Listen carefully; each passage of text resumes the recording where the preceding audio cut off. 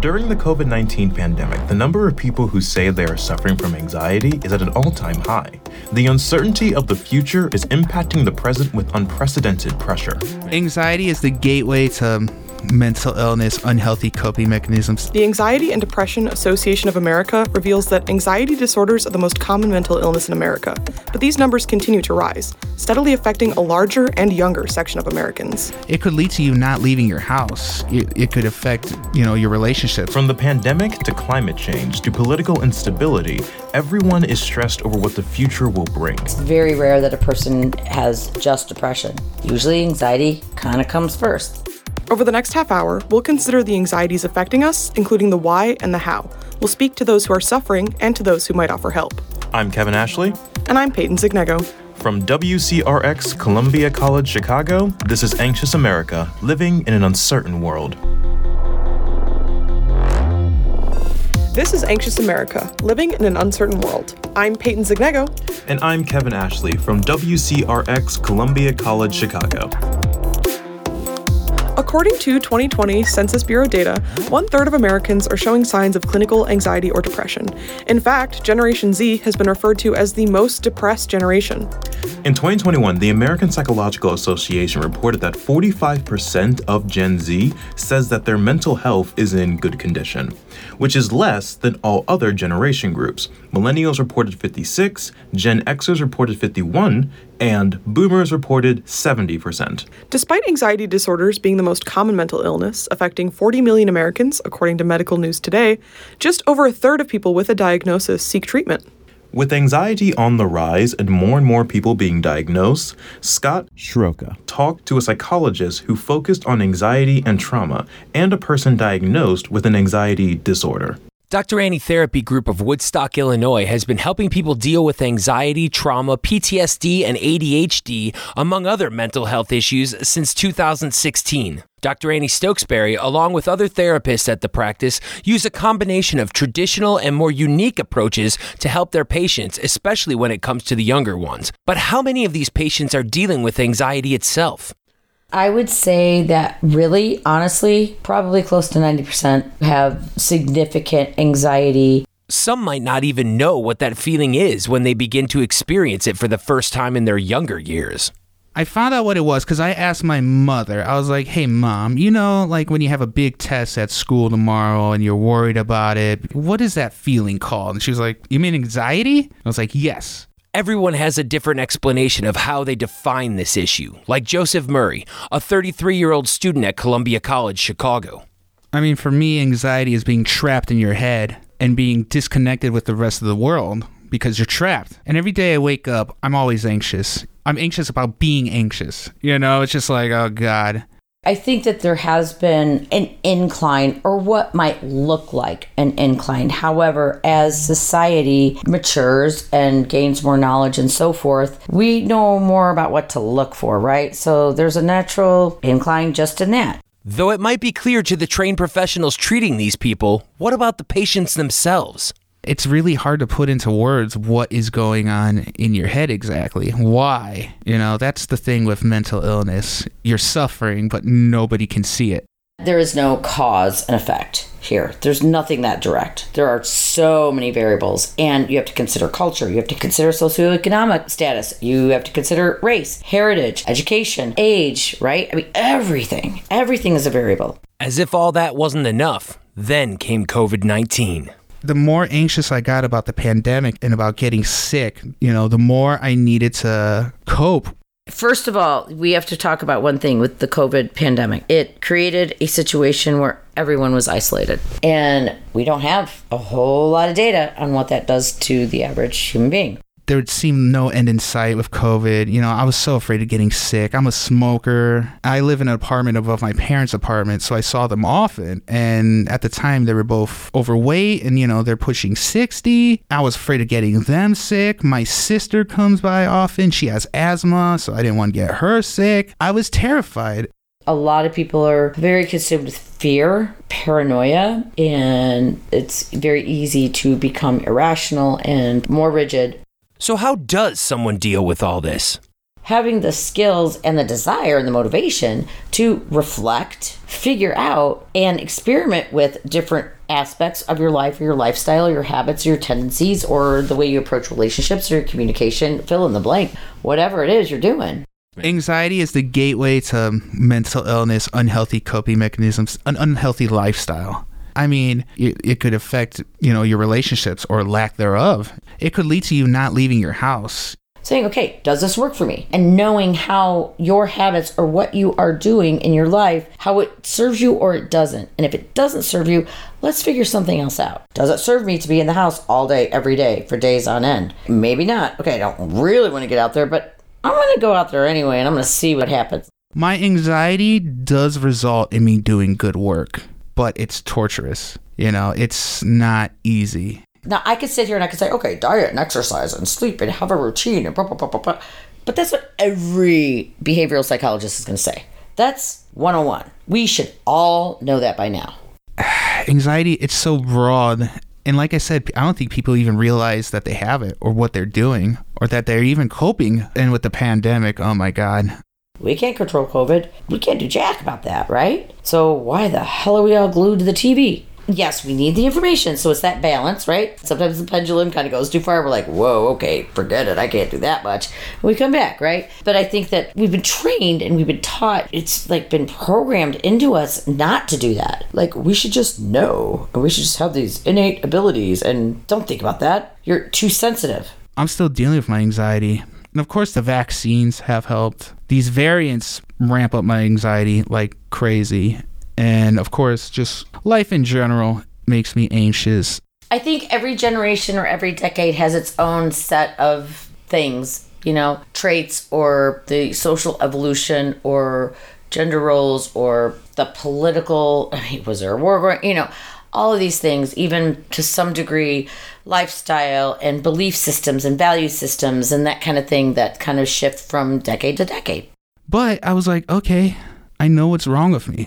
So I got medicine for it. And it takes a while to find the right medicine. And that's when things started to turn around because my anxiety started to subside. While proper medication does work for some people like Joe, I wondered how bad self-medication had got and if drug addiction had gone up during the pandemic. Oh, absolutely. Absolutely. I don't know the statistics specifically, but I know that overdoses since COVID have gone up. It was 20%, and I think it was approaching 30%. The last time I looked at the statistic, I'm close, but 20 to 30%, that's a lot. But I guess it's not always drugs and alcohol that end up causing us problems and eventually more anxiety. What about social media? Could that be one of the issues? Yes, absolutely, because dissociation and living virtually. Social media is escape. It's virtual. It's not real. Even if you're chatting with there's time lapses, people can think about their stuff. Same thing, an escape. Because the first thing is out of your body, and then it's out of your brain. A virtual life, it's out of your brain. Drugs, out of your brain. Sex, gambling, driving fast, whatever, out of your brain. I've been dealing with anxiety for a long time, and I've adopted a lot of coping mechanisms. Now, as far as a positive coping mechanism, I don't know. I don't think I have one. I think it's about thinking about what you're doing. How risky is it? What's going to happen after this? And then what? And then what? Am I going to get closer to what I want, or am I going to get further away? Ooh. And then to the same degree, how did I get here? Oh, because and that happened. Oh, yeah. And then that thing happened. Yeah, okay. So it's this ability to sequence. I think this is about intention. This is about not thinking about what we're doing and how we're living our life, and not being focused or thoughtful about what we're trying to achieve or where we're trying to end up. I'm still a very anxious person, but I'm anxious about real world stuff. I'm anxious about school. I'm anxious about work. I'm anxious about money, dating, and stuff like that. I'm not having like the same kind of intrusive thoughts. I guess it's really just about doing the best we can with what we've got. Everyone goes through anxious periods in their life, but by choosing positive coping mechanisms opposed to negative ones, it becomes a lot easier to weather the storm.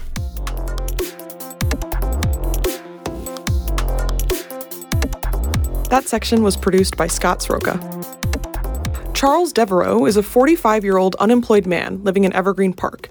He has been dealing with anxiety for most of his adult life. I chew my fingernails down to the nub. I have anxiety attacks probably a good 2 to 3 times a month. can't sleep properly, yeah, I'd say I'm an anxious person. Zachary Shinger is a college student from St. Louis who started to feel increasingly anxious during the pandemic. I kind of knew it was there. I didn't really have a word for it, but I started noticing it like after a very bad sort of episode of anxiety. The anxiety they felt through the pandemic was rooted in the fear of getting the people they are close to sick. I have a little sister who has immune system problems. The idea of her getting COVID from me or my mom just freaked me out. My biggest concern was for my roommate, Nancy. She's 72 years old.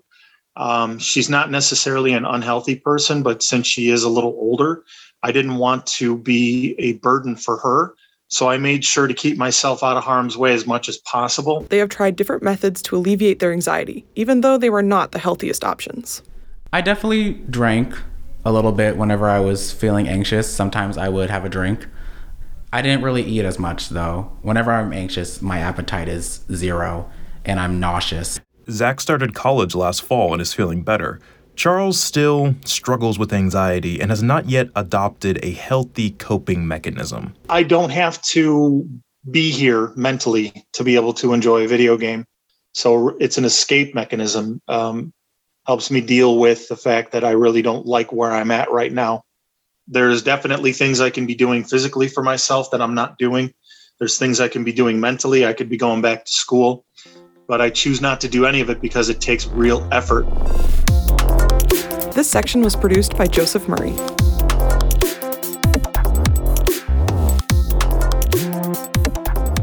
A group of school kids from California is making everyone a little happier with their new hotline, filled with feel-good mantras and advice. Hi, welcome to Pep Talk, a public art project by Westside School. Please listen to the following options for encouraging messages. When you call, you'll get a few options to choose from. If you're feeling mad, frustrated, or nervous, press 1. If you need words of encouragement and life advice, press 2. The hotline is called Pep Talk, and the number is 707-998-8410. If you need to hear kids laughing with delight, press 4. More on this story, the kids, and Pep Talk later in the documentary.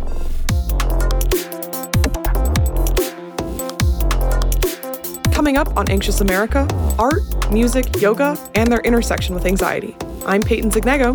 And I'm Kevin Ashley from WCRX Columbia College, Chicago. When it comes to aiding people with anxiety, there are many forms of treatment. From the traditional face-to-face conversational therapy to new treatments like art therapy. Jackie Diaz talked to an art therapist, Caroline Tai, about her work and about how art therapy has helped children process and create through their anxieties. Walking into Dandelion, the first thing that you see are the paper snowflakes hanging from the ceiling. The walls are filled with children's drawings, some have inspirational quotes with glitter, while others are a bit more sinister looking. Caroline Tai, art therapist, owner of Dandelion, gave us a tour of the studio. And then here's the closet, one closet. Look at this. Oh my God. And like there's even more, like those are buckets that I have filled with art, and this is just art, and it just overflows. Oh my God, it's like so many things. It's like little clay cars, maybe? Little clay cars? Yeah. And sugar skull? Maybe? Yes, you're right. Maybe. Just to do some little miniature things that people build. Destruction. Gotta get the anger out somehow. Right? That's better to get it out in the art than any other way. Caroline says the severity of mental health issues are rising in children. And a lot of children are depressed and anxious, and from the pandemic, it's definitely escalated all of that sort of anxiety because we have so many unknowns, and when we have something that's known, we feel way more comfortable. But things have been such up in the air that our anxieties and our worries have really escalated. And I would say, as you talk about, like, you know, adults and their anxiety and their depression and everything, our kids are feeling that same way. We're all human. It doesn't matter what age we are. We're actually all human and wired the same. And so we're all having these anxious feelings.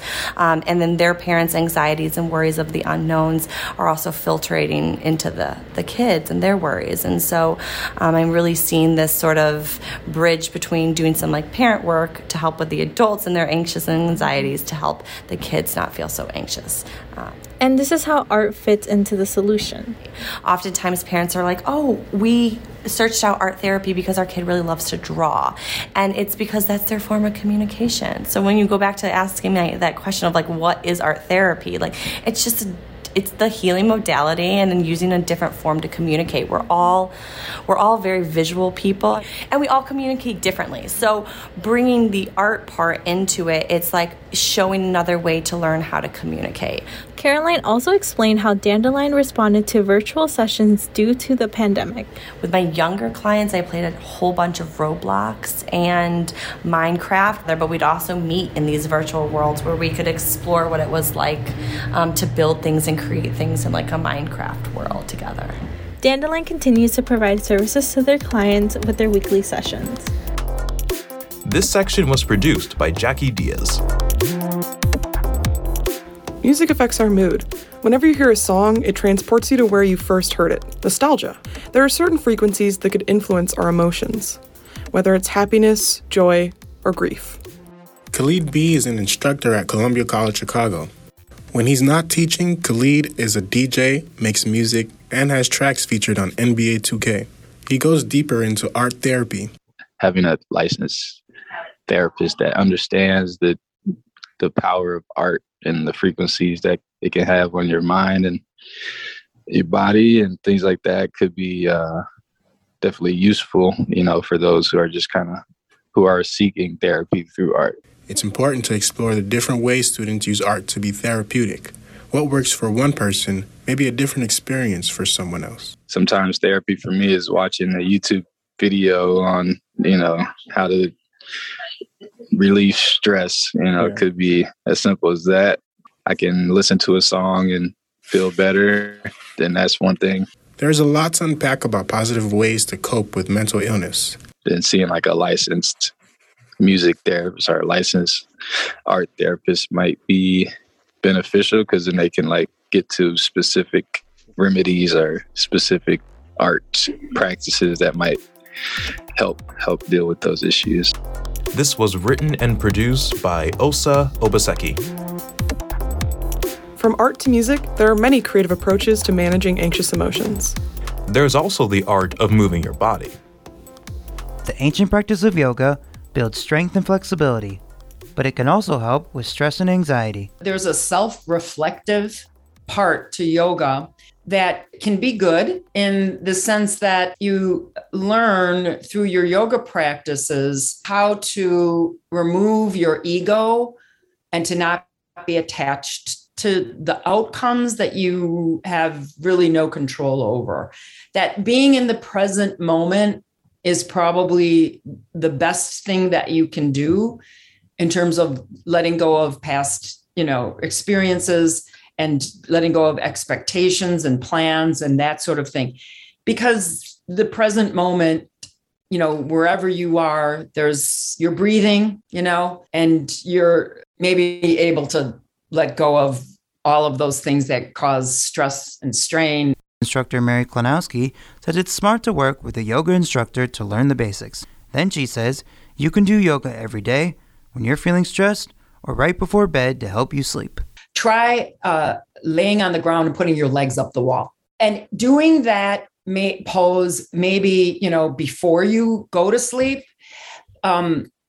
You don't have to do it for very long, but enough so that you're getting a reversal of the blood flow. Doing back bends are recommended because of the way it opens up the front side of the body, which is the vulnerable side of who we are. This is where all of our organs are exposed. And then you're able to be connected more with those around you, with your environment, with what's going on around you. And once you're connected like that, you become more accepting of yourself. Klonowski says yoga is effective because of its unique physical, mental, and spiritual mix. She also recommends doing yoga with a group of people to have that extra sense of community and connection. You know, it's a really ancient practice. And the reason it's stuck around for as long as it has is because it works. That segment was produced by Jake Eisendrath. Kathy Crumpler is a licensed clinical therapist. One of the reasons that children are drawn to social media is that they see, adults spending an inordinate amount of time on social media. According to recent research, over 91% of adults own mobile phones.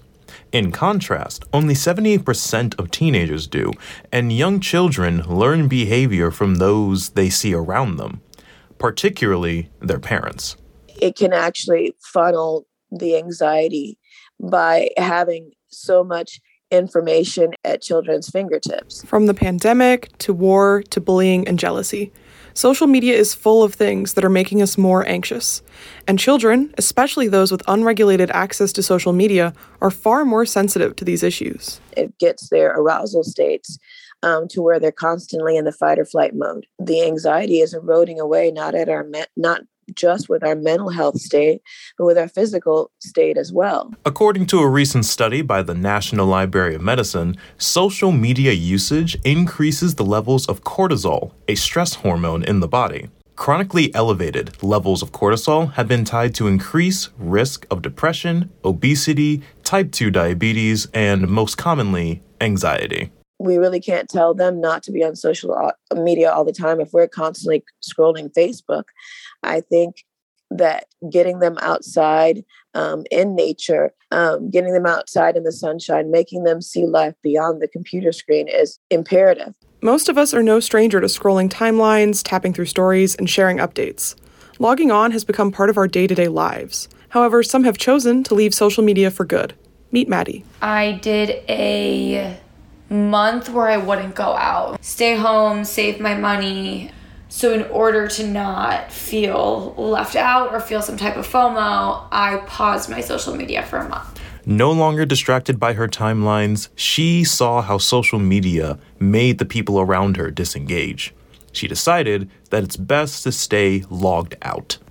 To not only consume other people's lives, but also constantly stressing about how I was going to make my life look cool. It was almost taking away from my experiences. It made me realize that I didn't want to give in to that pressure anymore.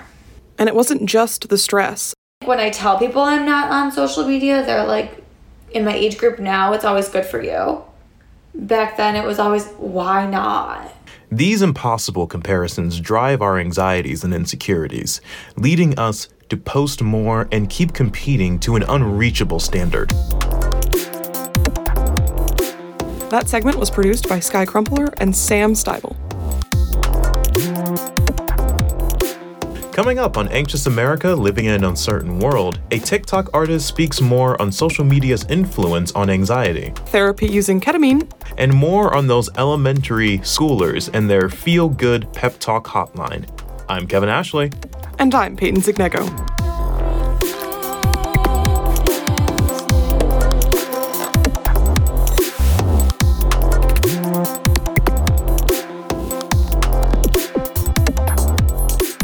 Ish Tahir is a TikTok star, actor, and author who amassed more than 3.5 million followers on TikTok.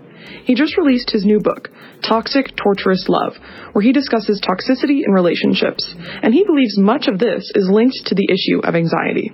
Yeah, while we do, obviously make light of it and joke about it, there are these things that we talk about stem from real relationships. They stem from real scenarios.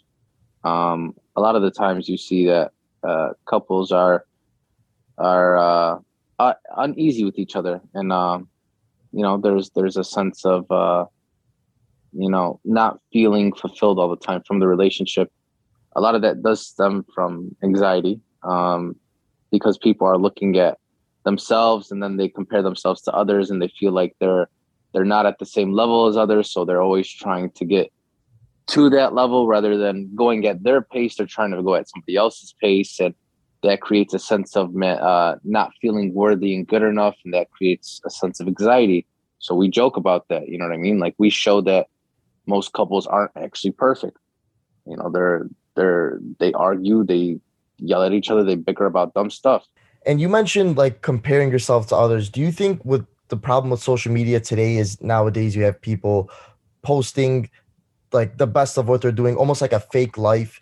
Yeah, I mean, I think the biggest mistake anybody that is in a relationship, or just anybody who's even not in a relationship, can make is comparing themselves to others. People tend to show the best side of themselves on social media, more so on Instagram, I would say, than TikTok, where you see these pictures of people living these lavish lifestyles, and a lot of it just isn't real. You know what I mean? You can have somebody who posts pictures of them from a vacation 6 months ago, but they post it like every month to make it look like they're traveling all the time. You know what I mean? Like, for sure, things like that.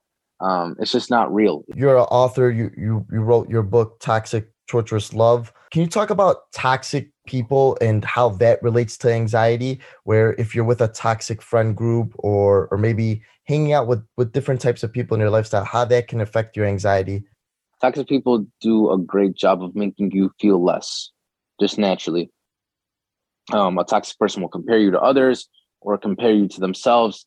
They'll show you how they're doing better than you, or how somebody else is doing better than you. And that creates that sense of anxiety that I was talking about earlier, where you feel like you're not worthy enough.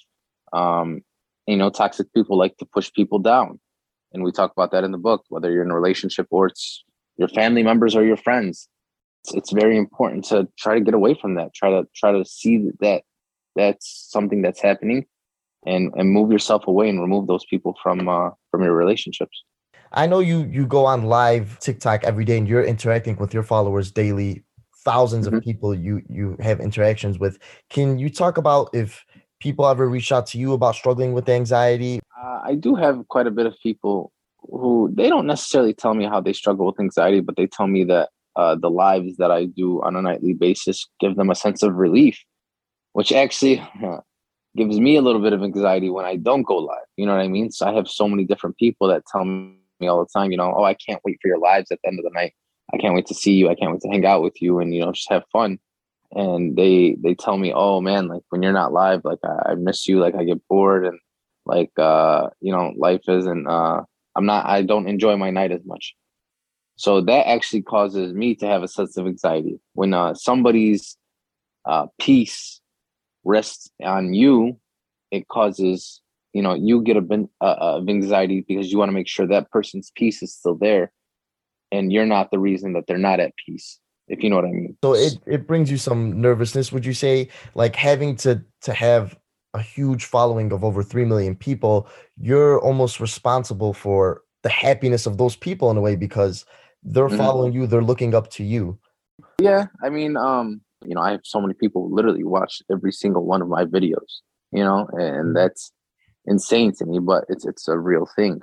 So making sure that they're happy, you know, trying to keep your people pleased and happy all the time is very important to me. But you also have things where it's like, I have a sense of anxiety in making sure that I keep myself relevant. You know what I mean? Like I can't take too much of a break away from social media, because if I do, then, you know, people will start going to watch other people's videos and they might stop thinking about you as much. You might become an afterthought, you know, and that's not the best thing for me. You know, the best thing for me is to continue to put out content and to stay on top of my stuff and make sure people are seeing my stuff, and that's making them happy. Well, at the same time, I have to manage my mental health, my mental peace.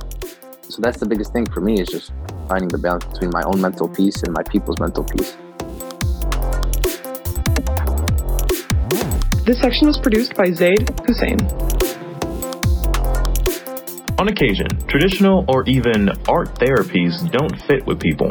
Some have turned to alternatives. For example, ketamine therapy. I was literally paying like $250 to complain to someone. And that's kind of just that was my whole idea of therapy, was just letting it out and then going home. I was like, this is a life sentence. Madeleine Hain was diagnosed with anxiety and depression at 15. She tried different therapists and took medication over a period of 10 years without any results. In 2021, after hitting rock bottom, she tried ketamine-assisted psychotherapy at Field Trip Health in Chicago. Due to the pandemic, 32-year-old Kathleen Riojas decided to visit Field Trip after hearing about it online.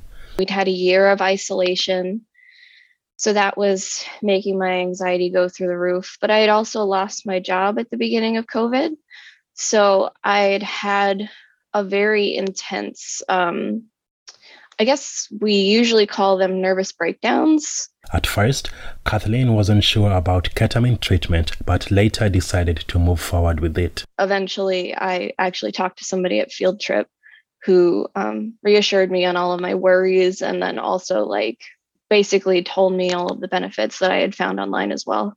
Jordan Dabrowski works at Field Trip.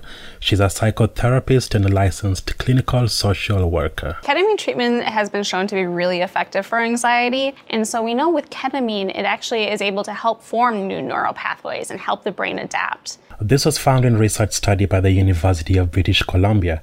In 2015, another study by the Brain and Behavior Research Institute found that ketamine causes a rapid surge in two neurotransmitters, glutamate and GABA.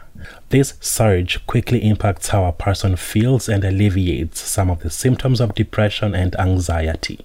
Thanks to this and more studies, more people are using psychedelics as a treatment for mental health. Yet, ketamine doesn't work just by getting high. Judy Seal, clinic manager and nurse practitioner at Field Trip Health Clinic in Chicago, explains how the treatment works. The medication alone has a biomedical chemical effect, and clients will receive improvement from that alone.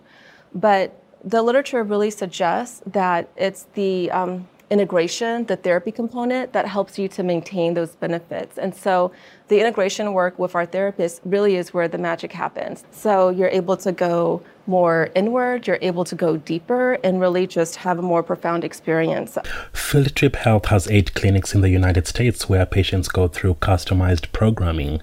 A program may include 4 to 7 ketamine injections applied at a health center that feels like a Zen-inspired spa. A therapist and a nurse practitioner are there to guide the patient through their experience, and all patients complete medical and psychiatric screening to determine if ketamine therapy is adequate and safe.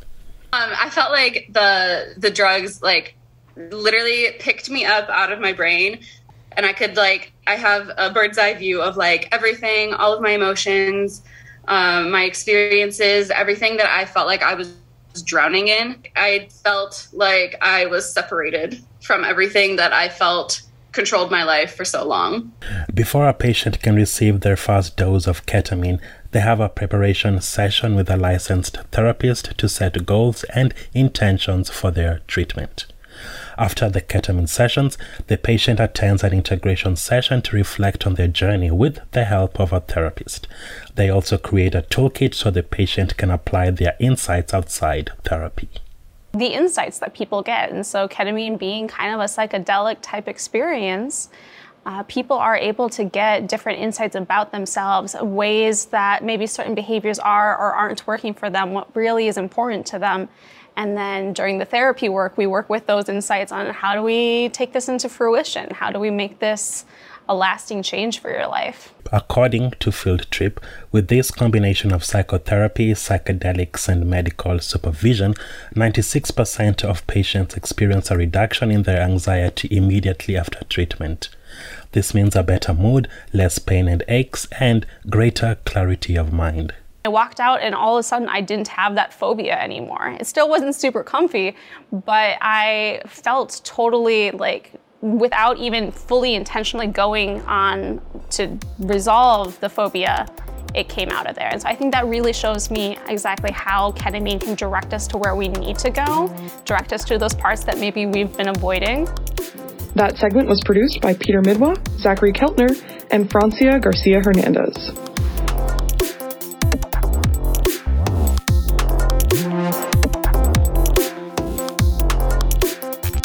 Anxiety affects people of all ages. However, one of the most outspoken age groups about anxiety is high school and college students.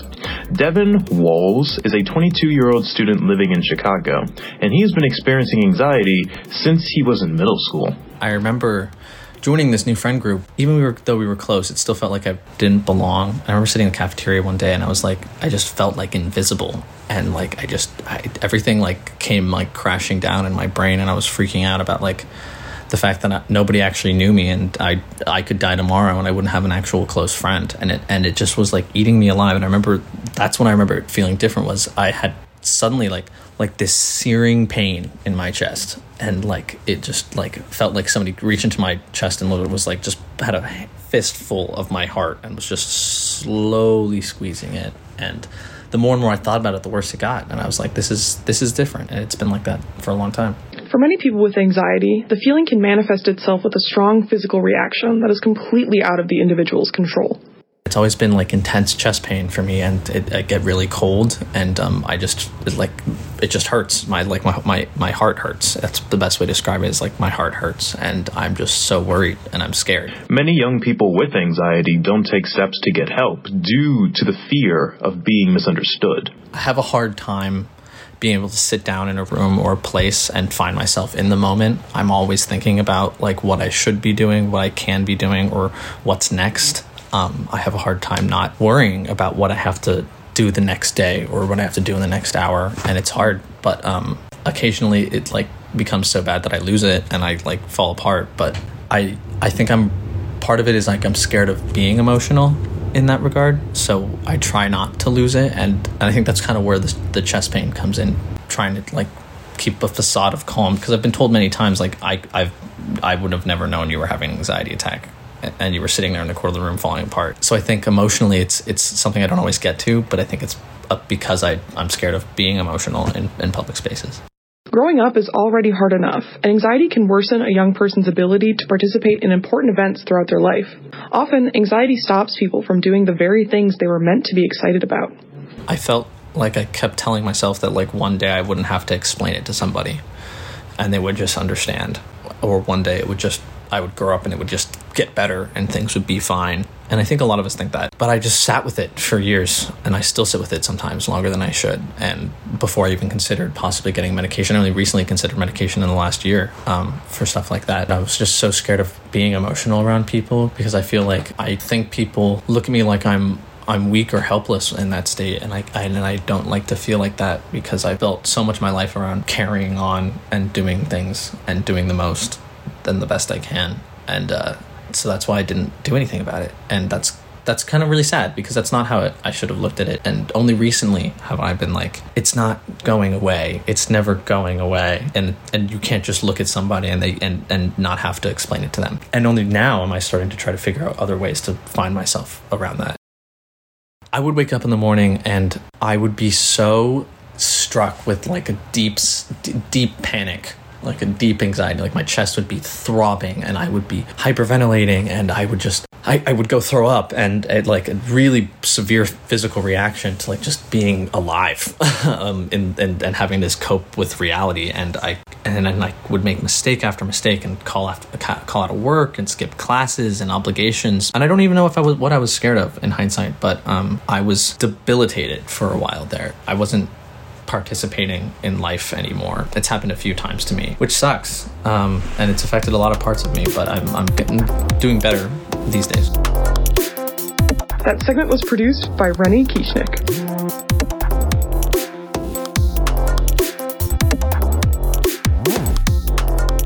According to many experts, anxiety peaked in America in December 2020 and continues to rise. Meet Mark Myers, a mental health expert and therapist with Myers Counseling Group in Crystal Lake, Illinois. People have been isolated. They've been fearful of an unknown entity, so, with the pandemic. I think that has, greatly influenced the mental health state of the world. Myers also believes there was another catalyst for anxiety. The politics have probably played a role in that as well. I think the nation is pretty much equally divided among their political opinions, and I think our political opinions have become stronger and probably a lot more aggressive over the time. And I think people have certainly been feeling the effects of both of those. Stress is a draining factor that burrows itself deep into our minds and festers. Myers instructs his patients on how to not let things that they can't control get in the way of their own happiness. I think the first thing is being mindful of how much time you're devoting, towards gathering this information. I've worked with some people who are spending a great deal of time doing research, watching TV, watching the news. And for the most part, unfortunately, a lot of the news is going to kind of accentuate the fear. Sometimes, the more we try to help with our collective anxiety, the more we accentuate it. There have recently been some pretty terrifying headlines in regard to the latest COVID surge. Trump winning the presidency, the QAnon phenomenon, the storming of the Capitol. You see them on the warpath against LGBT rights. We're now more than 2 months into the Russian invasion of Ukraine. The U.S. inflation rate is at a 39-year high. What an emotional roller coaster. Right to abortion is likely in June going to be completely taken away. Has cancel culture gone too far? When I was watching this all unfold online.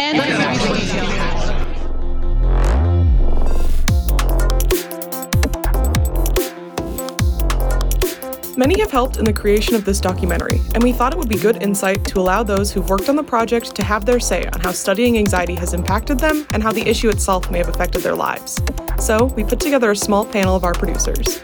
Here is Scott Sroka, Francia Garcia Hernandez, and Zaid Hussein. I think the biggest thing that I realized is that there is a huge discrepancy in the amount of anxiety that is between the different generations. Like, for instance, there's always been anxiety. It's been there since the beginning, right? It's omnipresent. But in my years, when I went to college the first time, there wasn't as much anxiety because there was no internet. The political landscape was just as crazy, but not to the point that it is now. So... And I agree with that. I would say the biggest thing is, like you mentioned, social media, because when you look at social media back then, there was no Twitter, Facebook, Instagram. No, there was no social media. There was no internet. Exactly. There was nothing. Nowadays, kids, it's unfortunate, but you're seeing suicides over anxiety. You're seeing people that younger kids from even first grade and kindergarten on to high school to college that through social media, the anxiety that they have on them is nothing like we've seen before because of this social media, because of Twitter, because of Instagram. People are looking at what other people are doing. They're trying to live lavish lifestyles when they're portraying something that's not them. Mm-hmm. And I think that's a huge factor into anxiety because back then you didn't see that online, and now you could just go online and you see what someone's doing in Europe and someone's doing in just different parts of the world, and that could lead to anxiety for you. And I think also social media has brought that awareness of like, oh, I'm not the only one who feels that way, because people can go on there and share their stories, share their experiences, and know this is something that has a name and has a way to experience it. Like, it's no longer me, my head, my thoughts, and trying to hide it and trying to manage and survive. Now I know I can speak about it, and there's other people going through it. So that doesn't make more people anxious, but at least it makes more people talk about it, be open about it, be upfront about it. But it's not so much that people are talking about it. It's also the fact that people are seeing all these things. So my generation, we had, magazines were a problem, right? The way that they portrayed women, and a lot of women going and becoming anorexic and whatnot because of the way that they were portrayed, and they wanted to be as skinny as possible. Now, this phenomenon has bled into every aspect of our lives, especially through social media. Like, you think about the Tide Pod challenge and stuff like that. It's no wonder kids wake up and they're anxious to go to school because you've got that, plus you've got to worry about somebody going to bring a gun to school today. Who knows? Roe versus Wade is about to be overturned. Everything that my generation fought for is deteriorated to the point where now everything causes anxiety. Like, it feels like the world is burning down all at the same time, yeah. All the time. So it's hard for people not to be anxious about it. Like, how can you not be? And people, when they post, I would say, things on Instagram or things on Twitter, it makes them anxious and it makes them have anxiety, because if someone doesn't like something that you're doing, or someone doesn't like an opinion that you have on Twitter or a view that you make, it's going to lead to anxiety and sometimes even depression with people. If people are, I don't know, bullying you or going at you about your views or what you're doing, it could lead to anxiety and depression. And I think that's something that's huge in our generation right now because of how many different social media outlets there are that people have. Yeah, have you ever seen the movie Social Dilemma? Have you seen that? Yeah, so good. It's, it makes you think about how even when you put a post up that's positive, like, oh, I got a new bike. How many people are liking this? How many people are paying attention to me that I've got this new bike? How do you feel in this generation comparatively? I feel like it leads to a lot of hate because, unfortunately, in this world, I feel like a lot of people are not happy with other people's success. They try to, look down on you. So, hey, if you got a new job or if you graduated or something good happened in your life and you're posting it on social media, a lot of people are going to look at you and they're going to hate you because you're successful. And I think that's a huge problem we have nowadays is people don't like to see other people doing better than them. I think not only that, but people are starting to become all the same. Someone posts they got this new bike or this new outfit, and suddenly everyone's wearing the same thing because everyone wants to post and say, I got this too. So suddenly being authentic and being unique is kind of rare. You see everyone kind of following similar trends in similar bubbles, in similar pockets. And I don't know how much that's going to help people, because part of what makes us be happy is being ourselves, being content with who we are. And I think social media is kind of driving us away from that. So that's probably going to contribute to more anxiety, depression, and all of these mental illnesses combined, which was something that also surprised me. You think it's all in one, but most of the people we interviewed who had a diagnosis had multiple conditions at the same time. Absolutely. 100%. And I think that's a good point because you mentioned anxiety and it's directly linked with things like depression.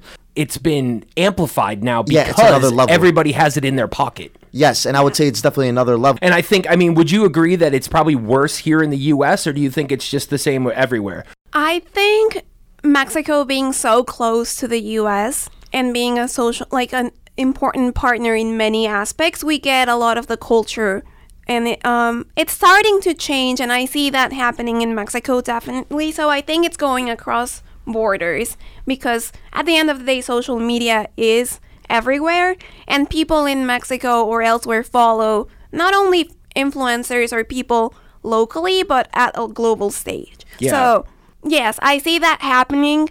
Maybe not in the same way, and maybe there's not that pressure to compete, but there is definitely that pressure to show. Now, you compare that to Mexico. Mexico's very based on social status and class.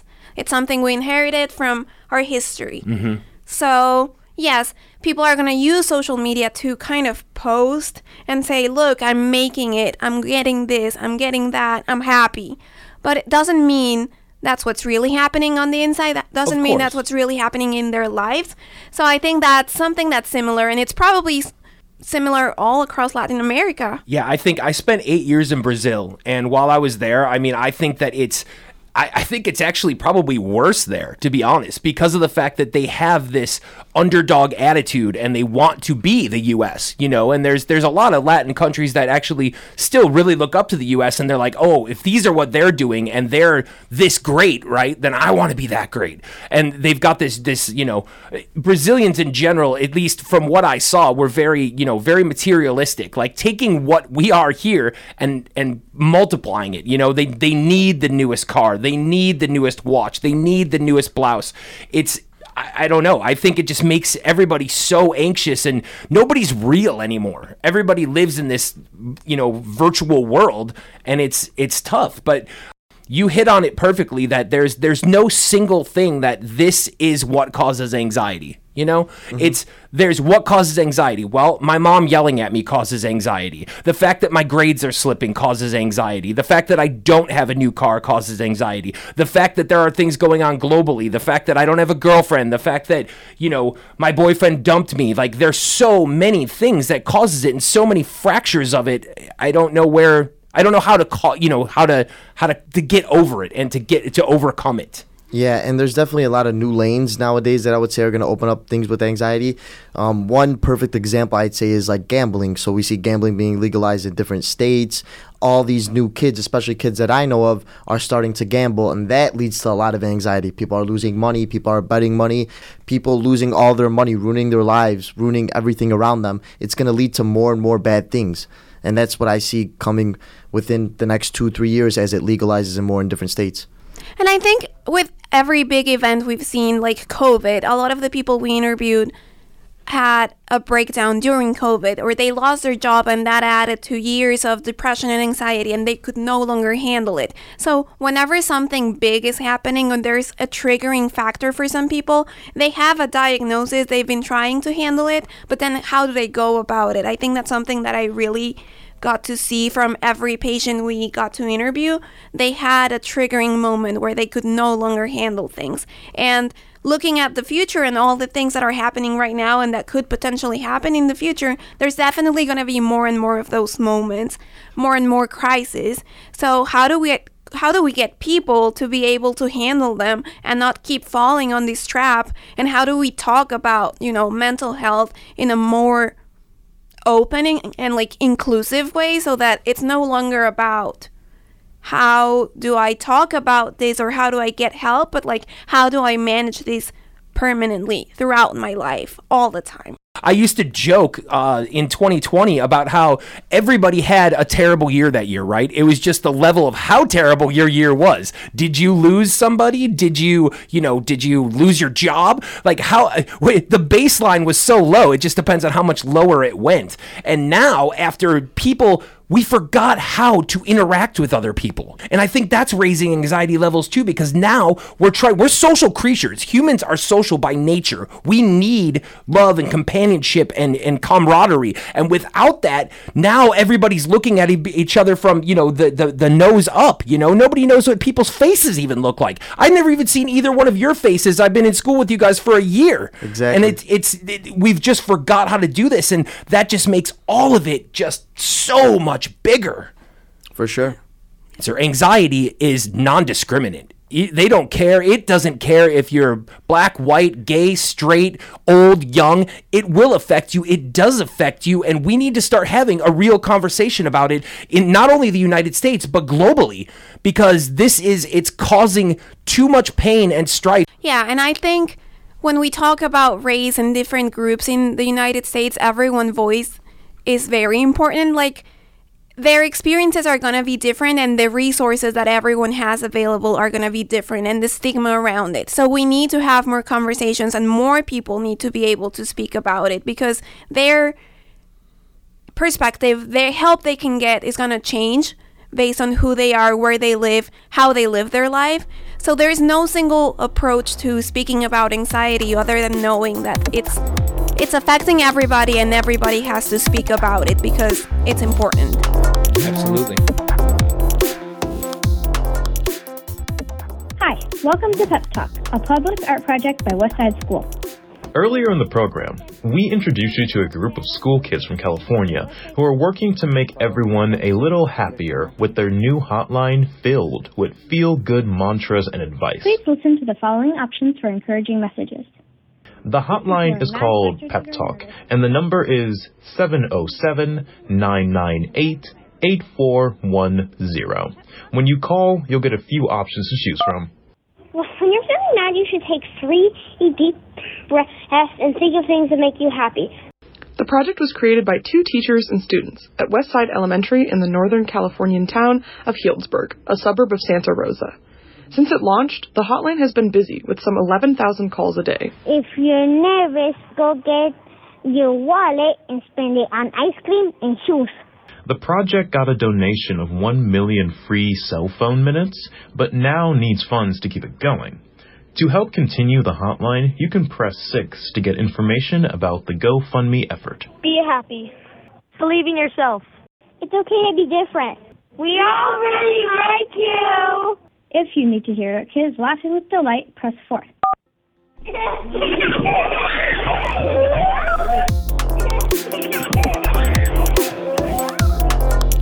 If feelings of anxiety become overwhelming, there's a national anxiety crisis hotline to call.